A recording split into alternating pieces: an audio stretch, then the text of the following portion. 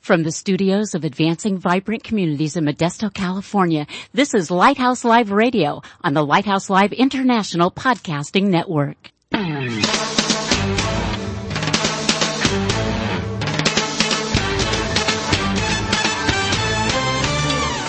Welcome to Lighthouse Live, the radio voice of Advancing Vibrant Communities. Our mission is to motivate believers to move out from the four walls of the church to personally serve the needs of their neighborhoods. Get ready for a no-holds-barred, honest look at the Christian lifestyle the way Christ commanded it to be. All that and more coming right up here on Lighthouse Live.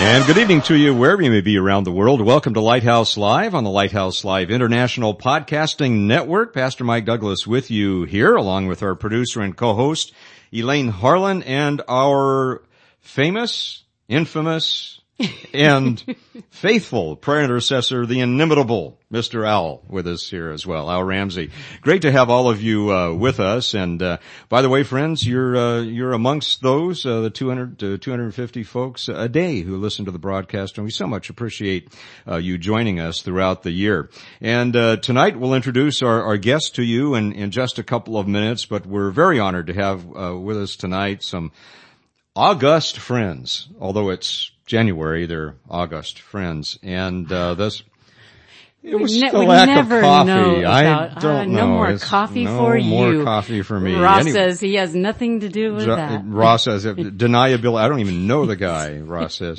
with us tonight, Ben Jennings, and Ben is one of the treasures that we have with us here in the Stanislaus County area. A longtime prayer warrior for Christ, and we'll be getting his input in just a couple of seconds. And joining us again, man that joins us a couple times throughout the year, Darryl Fair. And Pastor he still comes Fair. back. And he still comes back. And Darryl and I are waiting for the fall.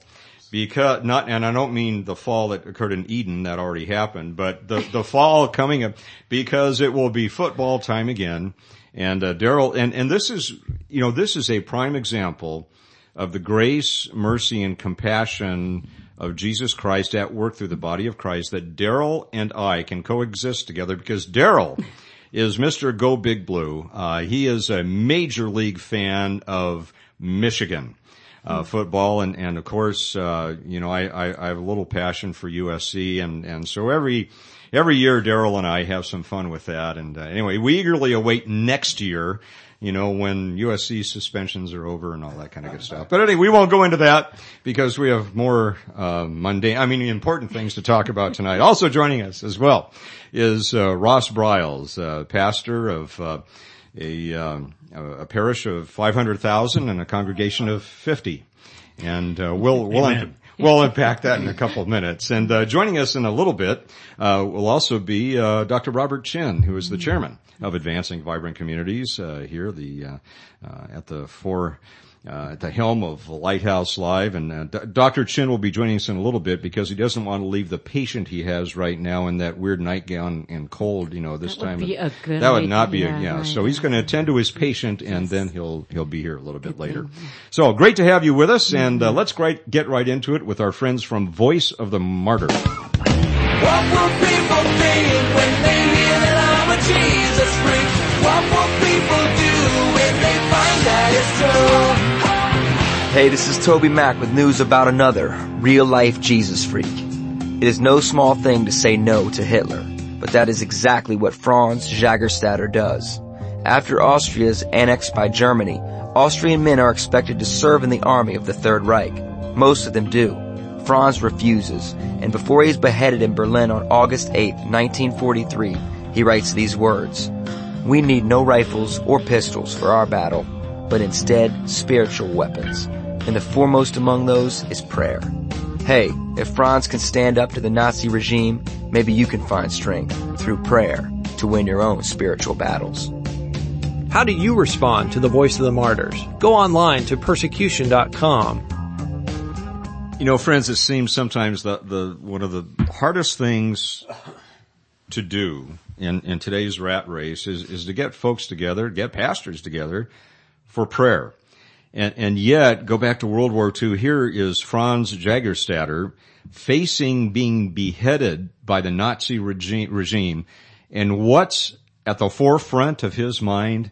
Prayer. Mm-hmm. Wow. Spiritual warfare. Isn't that amazing? So let's just kind of keep that in mind, as we launch into a discussion about prayer, the importance of prayer and how God honors that in just a couple of minutes. But before we do that, have some of our opportunities to serve. We do, and before we get to that, we have a great lineup tonight. And last week we had a great couple with us, did we not, Mike? Tom and Deborah Buckles from Family Promise. That was a fantastic time. It really was, and I'm sure that our team tonight is well versed with Family Promise. Just a wonderful organization, and they have an event coming up that we would like to share with you on Wednesday, February 22nd. They are going to be having a Journey Home Pledge breakfast in case you have ever wondered what to do about the issue of homelessness as it regards to families. And they want to invite you to join them. And this is made up of 13 local houses of worship that work in partnership with professional staff. 72% of families in the program regain their independence through their hard work, professional guidance and support, and hospitality of over 500 volunteers. Well, the Journey Home Pledge Breakfast is an annual 60-minute program designed to nourish you in body, mind, and spirit. And this year you will hear Jasmine tell of her journey home story, and it's a happy ending. And their donors helped make possible for this single mom of 3 children, and they would just love to invite you. And if you want to make a reservation for this or more information, you can contact Sandra. She's at 549-9454. That's 209-549-9454. Or you can log on to the World Wide Web, Modesto, familypromise.com, and follow the Twitter feed or Facebook events for that link, and that would just be a wonderful event for you to take part in. Isn't it interesting? Did you hear the announcement that the guy that, speaking of Twitter, and I can be a twit. I mean, well, that wasn't right. I use Twitter from we're not going to go there from time to time. But did you hear that? I think it was Zuckerberg. Is that that founded Facebook Mark is about to go public, and some astonishing amount of money that he'll make off of that. And I think he started it, didn't he, as a couple of college guys just trying to communicate with each other, and look what happened with that. An amazing thing. The origins of Facebook, you're right, started on a college campus, and it was to find out who was the best looking, posting pictures. Really? On a college campus. And the IPO, at least the information I've heard, it may approach $100 billion. Isn't that amazing? Wow. And it all started over who was the best looking? Yeah. Well, that would kind of be a fail here in this room, wouldn't it, with a couple of us? But of course, Ben here would probably win, I think. That's why I'm not on Facebook. Yeah, well, like they tell me, I have a face for radio, and that's why we do radio. Anyway, you were probably wanted to get on with another okay. We thing. just have a couple of opportunities for our volunteers, and our friends at the American Red Cross are having a car wash fundraiser this Saturday and the following Saturday on the 11th, and it's to help out a great cause. It's a community service project and support emergency services in the community. Volunteers 15 and older, and I think we all qualify for that, are needed to help wash and detail cars. Monetary and blanket donations are greatly appreciated and can be dropped off when you get your car washed. Volunteers are also needed to help with Save a Life Saturday on March 10th at multiple sites throughout Stanislaus County. And for the past 30 years, American Red Cross has educated the community through annual CPR Saturday. And of course, this year, the agency will expand this effort to include disaster preparedness, and we're all about that with this national project. And the public will get a kit, make a plan, and be informed and learn how to be prepared for themselves, their families, and their businesses through informal demo booths and a special children's preparedness with activities and all sorts of things. So we definitely encourage you to take part in this, and we'll give you a number in just a moment so you can do that. The Center for Human Services with a Harvesting Futures, a new gleaning project focusing on youth development and entrepreneurship. This invites youth ages 14 years and up and adults to help reduce the amount of wasted fruit and help increase access of fresh produce to low-income families in our area. Now, volunteers will play a vital role in the success of this pilot project, and it's a fun way to make a difference in the community. A large amount of citrus fruit in backyards falls to the ground and goes to waste, while the area food banks are challenged with providing fresh produce for people. So beginning next month, which is just around the corner, the next day or so, volunteers are needed in two critical areas. One, to distribute informational flyers to citrus tree owners in the College and La Loma neighborhoods, and two, to glean and harvest the citrus from registered tree donors in those neighborhoods. And all volunteers must attend a brief orientation prior to the harvest dates and learn safety and use of harvesting equipment and gleaning etiquette. I don't know what gleaning etiquette. You know, but if we read the book of Ruth, we would know what that gleaning etiquette. Well, and the principle of this is just, thousands of years old. Isn't that interesting? It really is. Gleaning etiquette. Yes. I wonder if Miss Manners has a chapter on sure gleaning. She probably does. Gleaning etiquette. Yeah, I'd be interested to know about gleaning etiquette. Volunteer teams of young people are supervised by adult volunteers. You could branch out into a new vocation. And this is going to, I can see this is going to continue. I better leave that alone. Branching on and I'm sorry. vining everywhere. Okay. So yeah, the mission of CHS is to change lives and build futures through programs that strengthen and support youth and families. What a great, great thing. That's really cool, isn't it? And Youth for Christ of Central Valley, where you can make a difference in the life of an at-risk child, and multiple mentoring opportunities available for adult volunteers. And they do just a great job in so many areas, as we all know around the table. And mentors enrich their own lives also while sharing everyday activities such as movies, homework, sports, shopping, life skills, and all sorts of things. So Tapestry is another great program that they do. So we just encourage you, if you have any questions on any of these opportunities, to call our friend Barbara. We talked to her today, and she's just wonderful. You can reach her at 209-524-1307, extension 113. Again, that's 209-524-1307, extension 113, or email Barbara. She's at bborba@uastan.org, and she would love to hear from you. Doctors Medical Foundation, we want to welcome Dr. Chin joining us, and I'm sorry I had the door locked. I'm glad you could get in. Yeah. Lock out the chairman of the board, that's Elaine. Not a good move. I know. Yeah, thank you. That's a bad thing. Yeah, I'll be getting cards and letters on that one. I'll be lucky to keep my job. Anyway, Doctors Medical Foundation phoned AVC today, and there's a patient in need of a crib. So if you have a crib, dear friends, to donate, what we're asking is that you make direct contact with Kimberly Richardson, and her direct line is 209-576-3724. That's 209-576-3724, and that will be great. Now, on the west side of Modesto, we have a husband and a father. Actually, he's a widower now. Wife just passed, and he has been left with 5 children, and they need a dryer. That's an electric dryer. So, friends, if you have an electric dryer, we want to emphasize it's a working dryer. Please make it a working dryer. Give us a call here at ABC, 209-544-9571. That's 209-544-9571. And we will connect this dryer to this precious dad and his kids who desperately need one now. And keep him in your prayers also. Amen to that. A good thing.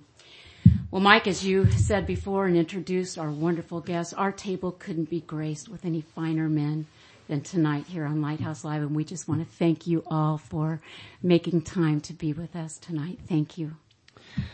Again, joining us, special guests Ben Jennings, Darryl Fair, Ross Briles, and Robert Chin, who is the chairman of the board here at Advancing Vibrant Communities. And we had the opportunity this year for most of us in the room to participate in the prayer summit that we have once a year, where we go up into the mountains and have no agenda other than to let God lead us for 2 or 3 days wherever He chooses to go. And this year was our 19th time together. And Ross, you've been to every single one of those, haven't you, since the first one here in the Modesto area? Yes, I've been to, as you mentioned, the 19th one. This is the 19th one for me, beginning 18 years ago over in the Santa Cruz Mountains. Yeah. At Mission Springs, and over the last about 14 years, I guess, it's been at Old Oak Ranch up above Columbia. You know, and it's a great time because mostly the cell phones don't work up there. And that's good for us as vocational minister people, because people cannot get a hold of us and we're not tempted to answer the cell phone. However, I found if you do walk up on the water tank and stand on one foot with one finger in the air, you can get reception, sometimes. And this year, Robert Chin was able to join us. Ben Jennings was there, and Darryl has been part of our prayer time on Wednesdays for many years now. And what we want to talk about before we move into what God really impressed us with in terms of focus on fathering is prayer, the importance of prayer, and the uniqueness, really unusual thing where pastors gather together in a city and pray. And I really, maybe want to start with Ben, and Ben, you've been with Youth for Christ since, we started was in it 47. 1947. Yeah. Wow. In fact, we were married after one Youth for Christ. We used to have rallies, Saturday night rallies in those days. And we were married after the second one that I directed here. Is that right? Wow. So it goes back a ways. You've got a lot of history. Yeah. And God's done some amazing things.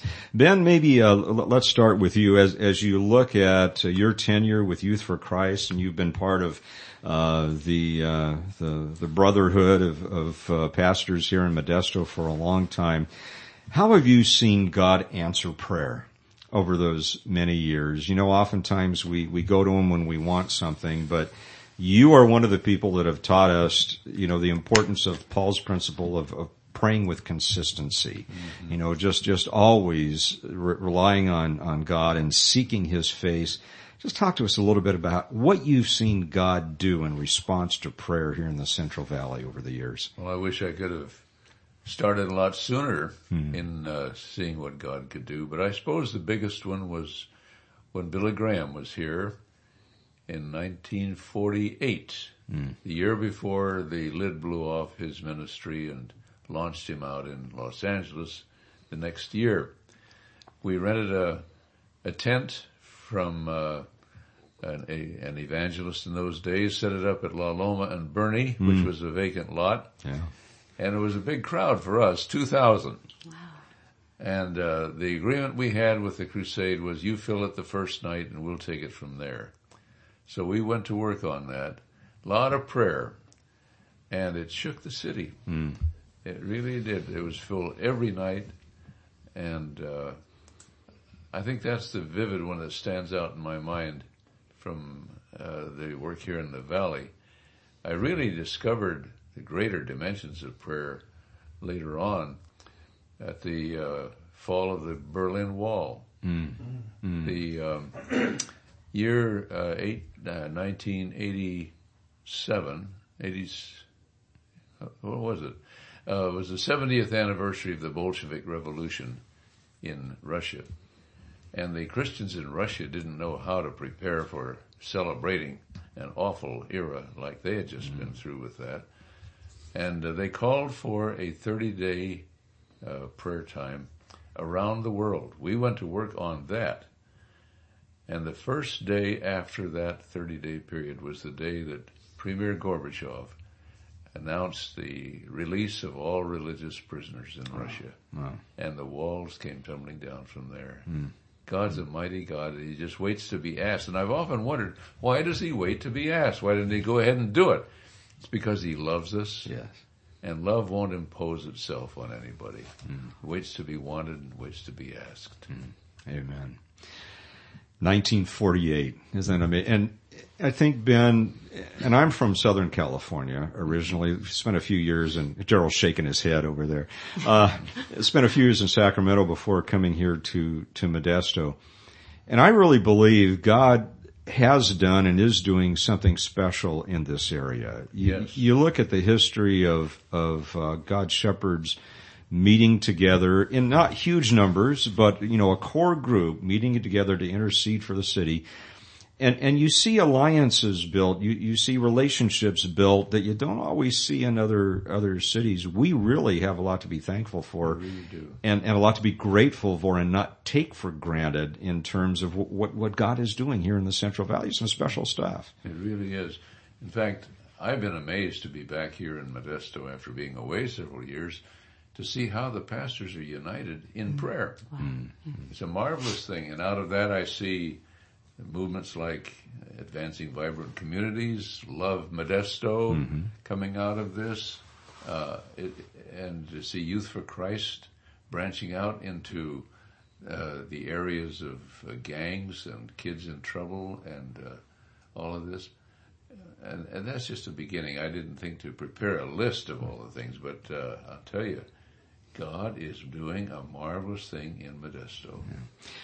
And yet, Ross, we've learned over the past couple of years not to be boastful about that, not to take credit for what God is doing. And I kind of think he took us to the woodshed there a couple of years ago and said, this is my signature on all of this. And we need to be careful to humbly be part of what God is doing and just be thankful, humbly for what we've seen him do over the years, don't you think? I would say amen to that, Michael, because God doesn't share his glory with anybody. Amen. And anytime we begin to take credit for something, no matter how well-meaning it is, God has a way of saying, wait a minute, I'll just deal with this in my way. Join me in what I'm doing, but let the honor and glory go to me, because any change is not the result of our own best efforts. All right. In fact, too often I think we probably have gotten the results of our best efforts, and we certainly need more than that. Yeah. Now, Darryl, you're probably in the room. You're the newest newcomer, and you've been here a while. I've been in Modesto 16 years, and I'm still considered a newbie here, but you came from other parts of the country, and give us your impression as you arrived in this area about what God was doing, and how did it affect you to be able to have that opportunity to pray with other shepherds in the city? Well, before I moved to Modesto, I wanted to find out how the pastors got together, and I found out about the Wednesday prayer, the Wednesday noon prayer. And so I was coming to the Wednesday noon prayer, driving all the way from San Jose to attend on Wednesday, and it just has been an inspiration to me. And when I miss those prayers on Wednesday, I can tell. It's one of those situations where when I enter the room, your spirit gets picked up, and it seems to continue on for several days. And when you miss that, it's like not charging your phone, and it wears out and it wears down. So it has been a tremendous blessing for me, and it's been a tremendous blessing for our community.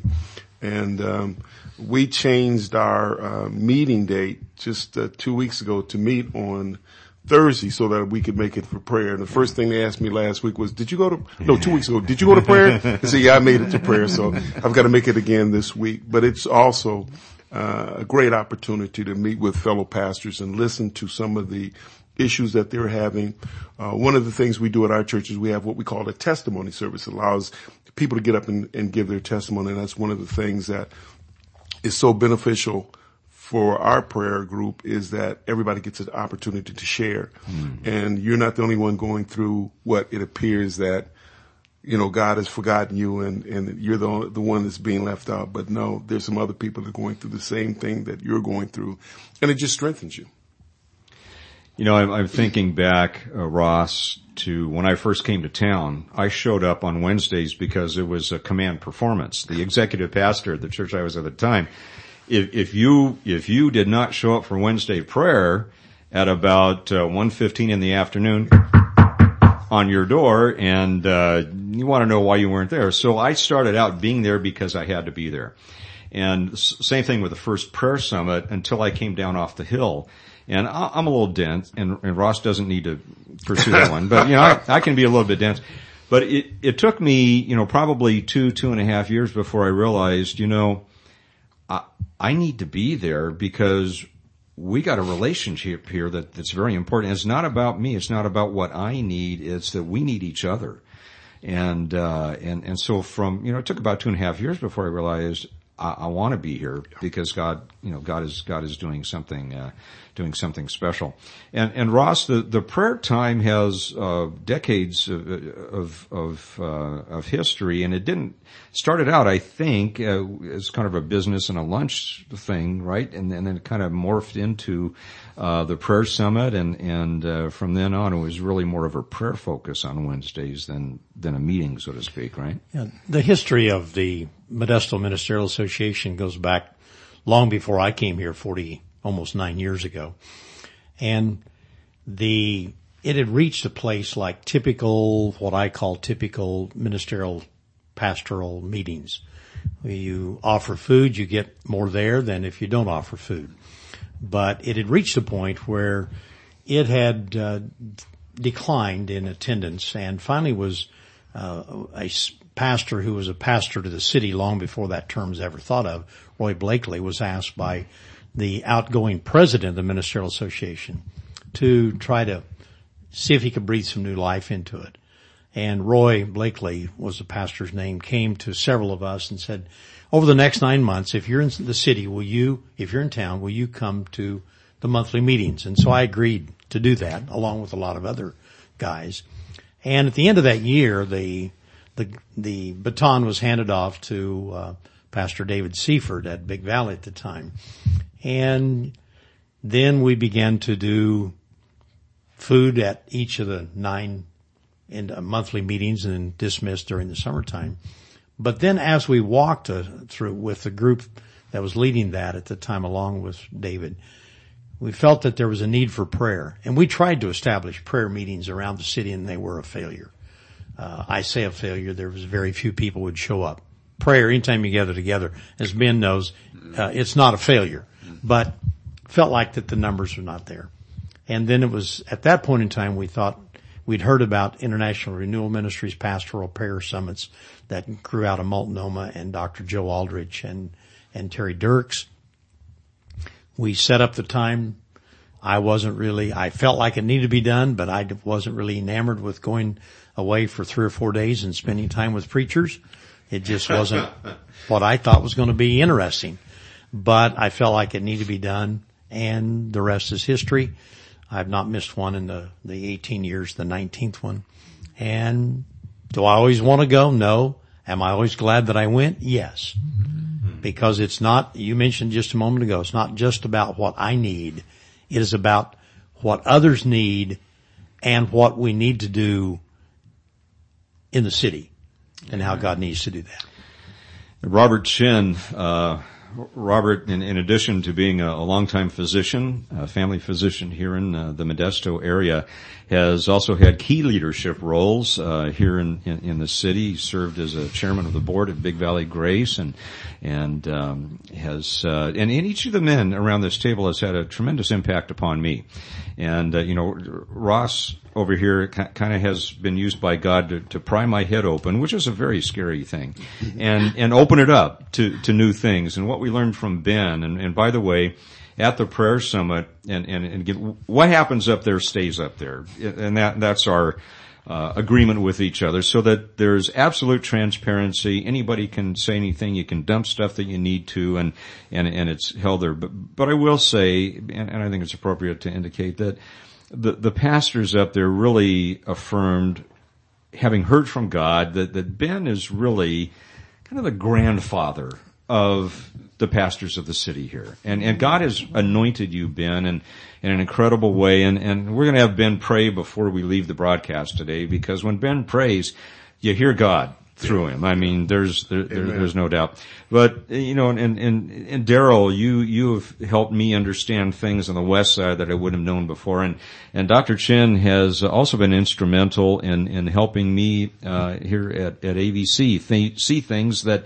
I may not normally see. And Robert, you bring a very unique perspective. You attended the summit this year. As someone who is in not vocational ministry, but in ministry, throughout, the week, what impressions did you have? Any revelations, anything that surprised you? Any key things that you saw attending a prayer summit that might have surprised you or given you an aha moment? What did you take away from the prayer summit, having had that experience as someone who's not in full-time vocational ministry, but in ministry in the workplace? Well, first of all, Michael, I've known of the Prayer Summit for many years, since its inception, and have spent many times praying while you pastors were up there, because to me, the Prayer Summit is a very unique event.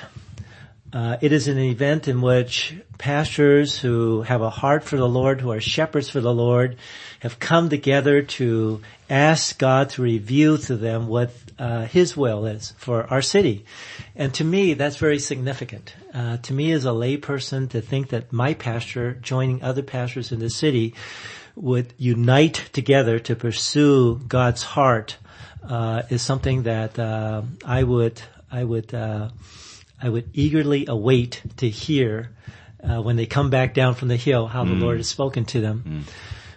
Indeed, I've heard that over the last few years, pastors go up there with no other agenda than just to seek the Lord, just to surrender themselves and submit themselves to God. And I just love that concept. Love the concept of not having to go up there with kind of a preconceived idea of what might come out of this, and just pursue the Lord. And that was exactly how it was. We sat there in a circle. We spent our time praying. We spent our time seeking the Lord. We didn't spend our time trying to preach to each other. Which is a miracle in and of itself, right? So I would say it was how I've heard these meetings were, and it was a very fulfilling and significant time for me to be able to spend that time with the pastors. Amen. I want to introduce this statement, this covenant, at this point, and Elaine has a treat for us from Phillips, Craig, and Dean coming up here in just a second. But truly, none of us went up there expecting what we came back with. I know that's not grammatically correct, but you get the idea. God really touched down and just bubbled up a theme and a statement, and the theme related to the importance of fathers in God's economy and also in the economy of a culture. And the absence of fathers, or the presence of abuse by fathers, is significant because it has a ripple effect that's just absolutely devastating. And so God really touched down in the midst of us, and through the leading of the Holy Spirit, He gave us this statement. And let me read it. I want you to think about it as you listen to this, and we're going to listen to Phillips, Craig, and Dean in just a powerful song that they have, and then we're going to come back and talk about this issue of fathering. And by the way, Robert, I want to, before we move on, you talked about the pastors and the ministers. We affirm you as a minister of the gospel. Amen. You name the name of the Lord Jesus Christ. You are a minister in the marketplace along with everybody else. We just want to, pastors here affirm you as a minister. All Thank right. you. So there is no separation here. All right. Amen. All right. Here, we got a lot of amens going on then. All right. Coming back to the statement that we heard God give us. Here it is. Reflecting the father heart of God, we covenant together to model and to champion biblical fathering and to advocate for the fatherless within our spheres of influence. Let me read it one more time. Reflecting the father heart of God, we covenant together to model and champion biblical fathering and to advocate for the fatherless within our spheres of influence. Wow. Well, you know, the group Phillips, Craig, and Dean could sing this to anybody, anywhere, and we've chosen it tonight with the song so fitting for this week, and we hope that it blesses you too as you listen. It's called When God Ran, and we'll be back with more right after this.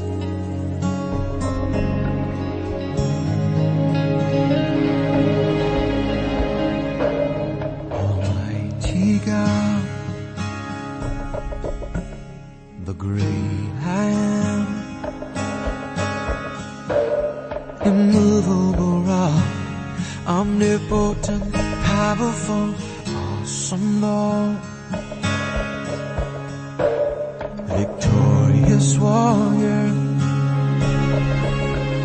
commanding King of Kings, mighty conqueror, and the only time I ever saw him run was when he ran to me. He took me in his arms, held my head to his chest, said my son's come home again, lifted my face, wiped the tears from my eyes with forgiveness in his voice. He said, son, do you know I still love you? He caught me by surprise when God ran. I left home, I knew I'd broken his heart. I wondered then if things could ever be the same. Then one night I remembered his love for me. Down a dusty road ahead I could see it was the only time. It was the only time I ever saw him run. And then he ran to me. He took me in his arms, held my head to his chest, said my son's come home again, lifted my face, wiped the tears from my eyes with forgiveness in his voice. He said, son, do you know I still love you? He caught me by surprise, and he brought me to my knees when God ran. I saw him run to me.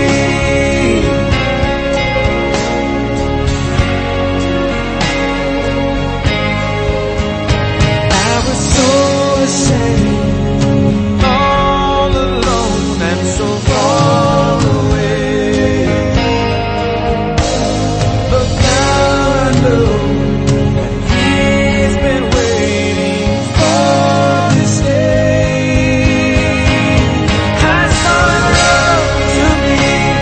He took me in his arms, held my head to his chest, and said my son's come home again, lifted my face, wiped the tears from my eyes with forgiveness in his voice. I felt his love for me again. He ran to me.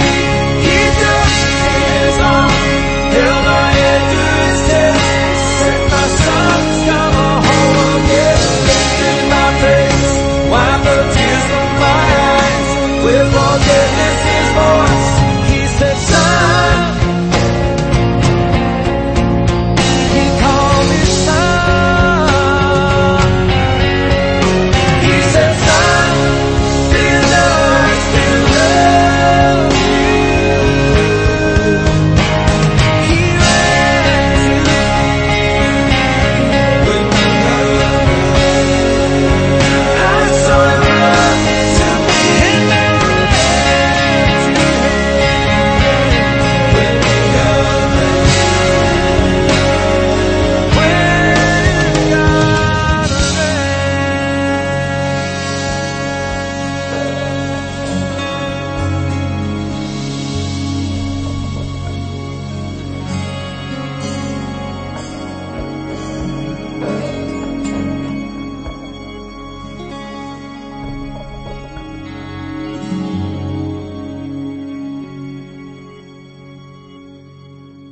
When God Ran. That's Phillips, Craig, and Dean here on Lighthouse Live.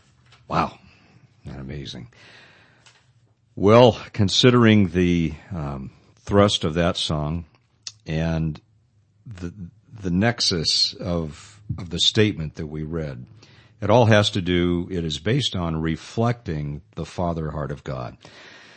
Men, let's talk a little bit about what it means to reflect the Father heart of God. And we invite you to jump in. I want to start, though, with the man who's probably been a father a lot longer than the rest of us in here, Ben Jennings. Ben, what is God saying to you about what it means to reflect His Father heart? What does that mean? You know, I got a glimpse of that in this new film that's out called Courageous, where these men in the firehouse, the fire crews that went out to take care of the city, got down and leveled with their kids, looked them in the eye and just leveled with them. What a difference.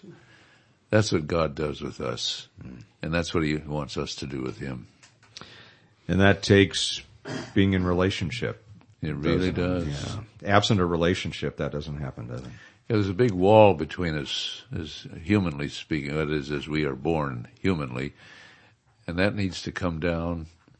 Jesus took care of that for us if we'll receive it as a gift and walk right into His presence. One of the toughest things I had to learn as a growing Christian was to look God in the face.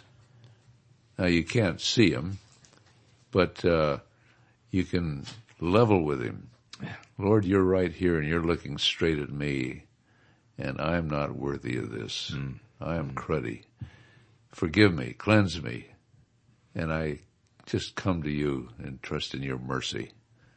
It works. Yeah. Amen. Ross, what about you? What does that mean to reflect the Father heart of God to you? For me, this song that we just listened to says it at a level that I've come to deeply appreciate. And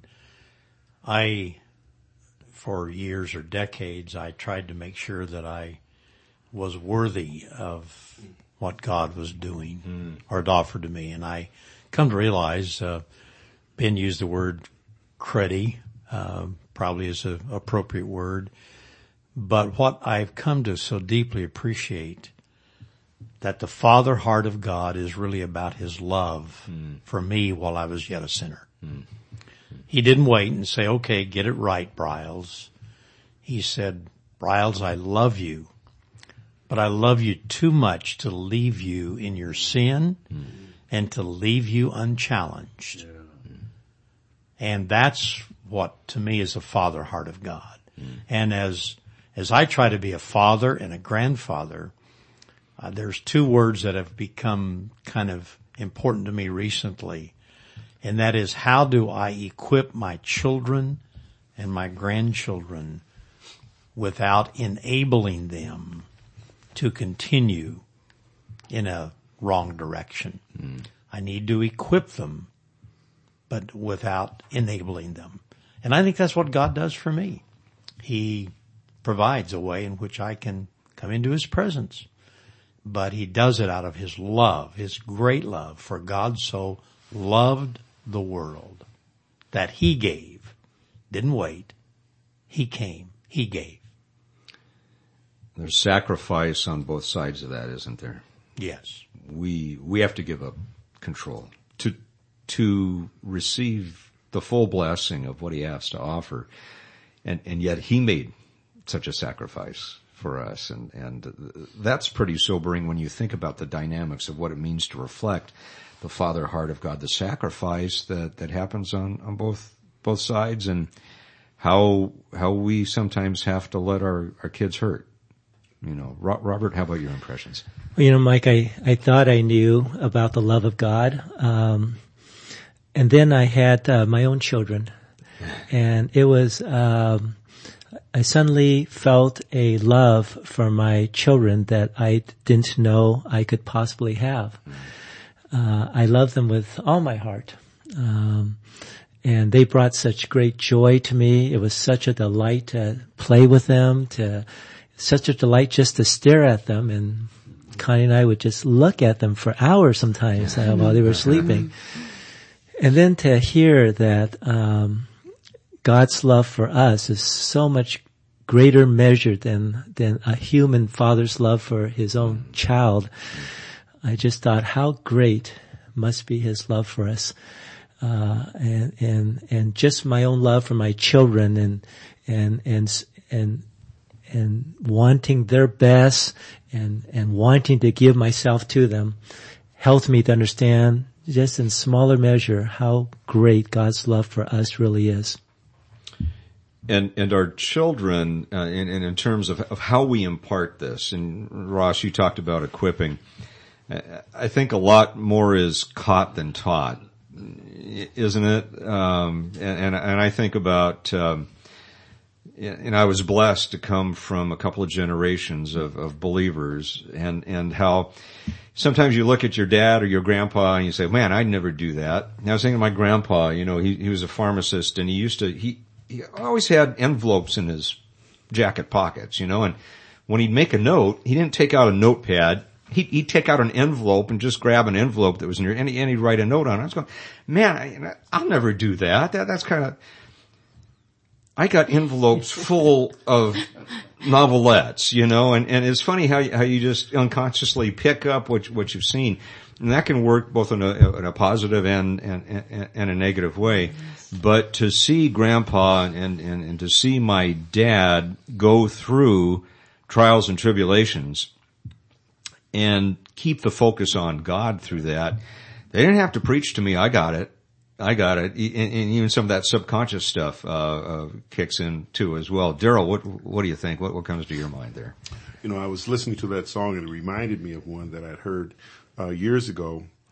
He looked beyond my faults and saw my needs. Yeah.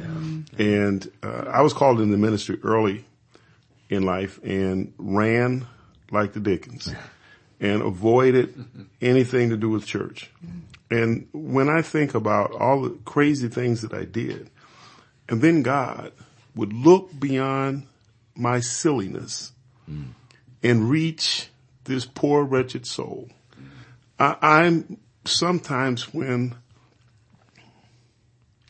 I think about the things that I've done and God forgave me, I'm amazed. It's probably the best thing to say. I'm amazed. I also look at my children and to think that I would sacrifice one of my our two sons for somebody I don't even know, not going to happen. Mm-hmm. And for God to give his son for us, that is a tremendous love that I could never match. That's hard to get our heads around, isn't it? I mean, I think of my son Joshua. I was talking to, I don't know if it came up Sunday, I was talking to someone about that recently. And Ross, I think you and I have had discussions from time to time about Abraham offering Isaac. And I think you were the one that we started to discuss the fact that Abraham argued, with God over saving, 10 people and started, he started to bargain with God about how many people was going to, and when God asked him to sacrifice his son, boom, no questions asked. I'm thinking, you gotta be kidding. If God came down to me and said, Michael, I want you to sacrifice your son Joshua for all those people that have annoyed you throughout your life, I said, what you talking about? I would argue. I would go to the mat with God, and he could give me 2 broken hips. It would be hard for me to do that. And yet, he gave his son, for us. And it's just kind of a mind-blowing thing, isn't it, Ross? As we think about our roles as fathers and the piddly little sacrifices we're asked to make sometimes. The focus for me has, in more recent years, has become trying to understand the depth of God's love. Mm-hmm. And I was always quite willing to point out people's faults. But I don't think that pointing out a person's fault draws a person to repentance. Mm-hmm. No. I think seeing God's love Yes. draws people to himself. And to me, I don't know why sometimes I've been quite willing to tell people where they're going rather than telling them about the love that God has extended to us. Amen. Amen. And by the way, friends, just want to say this. Our focus here is on fathering, and in no way are we saying mothers aren't important. In fact, we've got two mothers in the room, right here, right now. But there's a unity that God had planned from the beginning. A oneness of the man and the woman coming together, and that unified, in the fire service we call that unified command, that unity that it's so important. And when you take half of that out, when you take the fathering out, you're missing a critical element. Our friend Marvin Jacobo, Ross, sent us a study that was done recently, and it's a statement from two gentlemen that were part of the Children's Legal Foundation out of Charlotte, North Carolina. And they'd done a study of the social consequences of the effects of fatherlessness on children. Remember, part of the statement is we're to advocate for the fatherless within our spheres of influence. Let me just read very quickly two paragraphs, and let's see where God takes us with that. They say that the decline of fatherhood is a major force behind many of the most disturbing problems that plague America: crime, juvenile delinquency, premature sexuality, and out-of-wedlock births to teenagers, deteriorating educational achievement, depression, substance abuse, and alienation among adolescents, and the growing number of women and children in poverty. Then they write, fathers are the first and most important men in the lives of girls. They provide role models, accustoming their daughters to male-female relationships. Engaged and responsive fathers play with their daughters and guide them into challenging activities. They protect them, providing them with a sense of physical and emotional security. Girls with adequate fathering are more able, as they grow older, to develop constructive heterosexual relationships based on trust and intimacy. I don't know about you, but I read that and I'm going, man, I don't know if I'm up to that.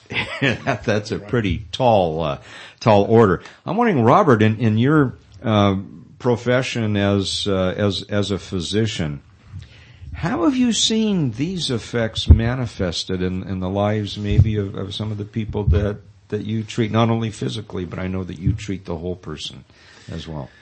There's no question that it's a tremendous impact on children's lives. I remember during residency when I did a rotation through a psych hospital in Camarillo, we saw adolescents who had gotten themselves into all kinds of trouble. And invariably, the one common factor among all these adolescents was that they came from broken homes, and they lost their father, they lost their mother, and they were lost to divorce, and they were suffering emotionally from the loss of that parent, particularly the father. And it didn't matter if they were from wealthy families or if they were intelligent kids. It affected these kids the same. They were deeply impaired because of that. Darryl, Ben, Ross, any other thoughts when it comes to the effects that you have seen through your lives on children who don't have a father present and or have an abusive father? Any thoughts there? I was preaching the other day and I said, God is our Father, and you should think of Him the way you think of your father. And I noticed a number of people in my congregation frowned at that statement. Here I am thinking I'm preaching a great message. And I asked a couple of them later, why did you frown when I said that? And several of the responses were, one, my daddy abused me. One. Two, another one said, the first time I got involved in illegal drugs was with my father. Wow.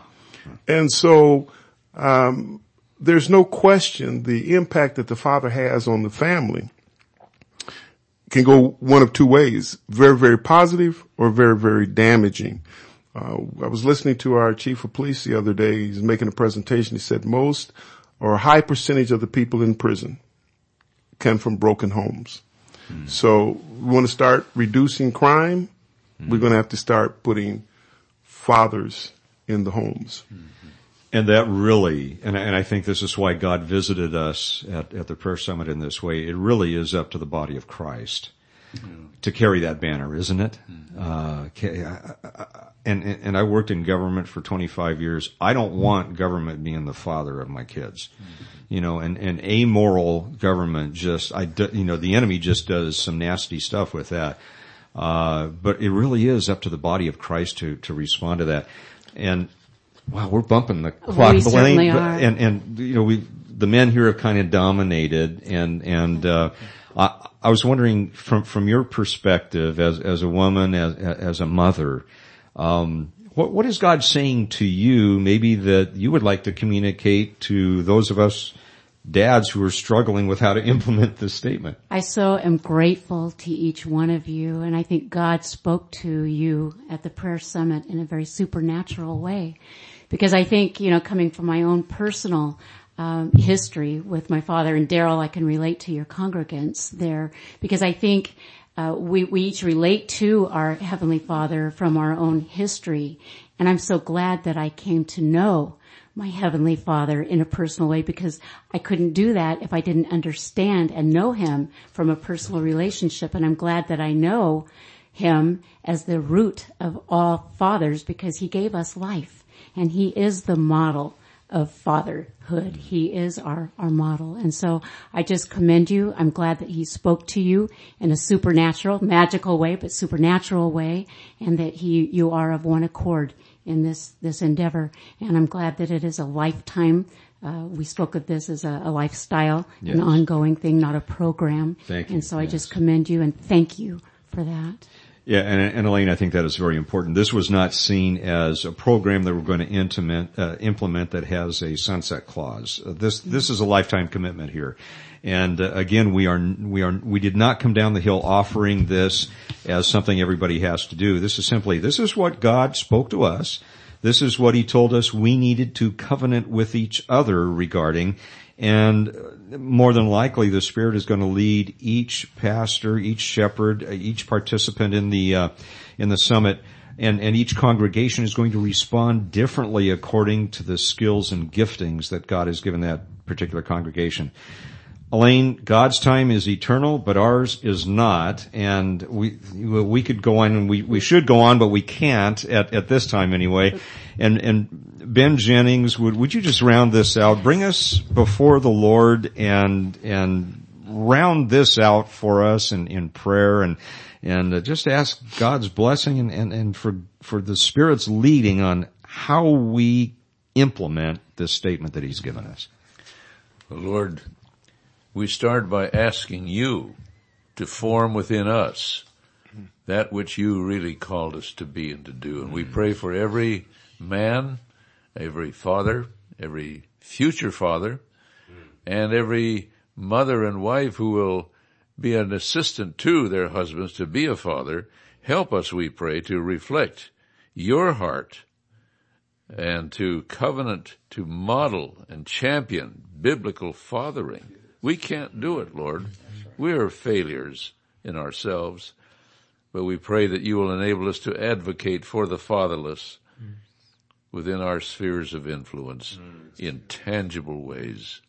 In the name of Jesus we pray. Amen. Amen. And we want to thank all of you for joining us tonight, and thank you wherever you're listening at home. And until next time, may God continue to bless you.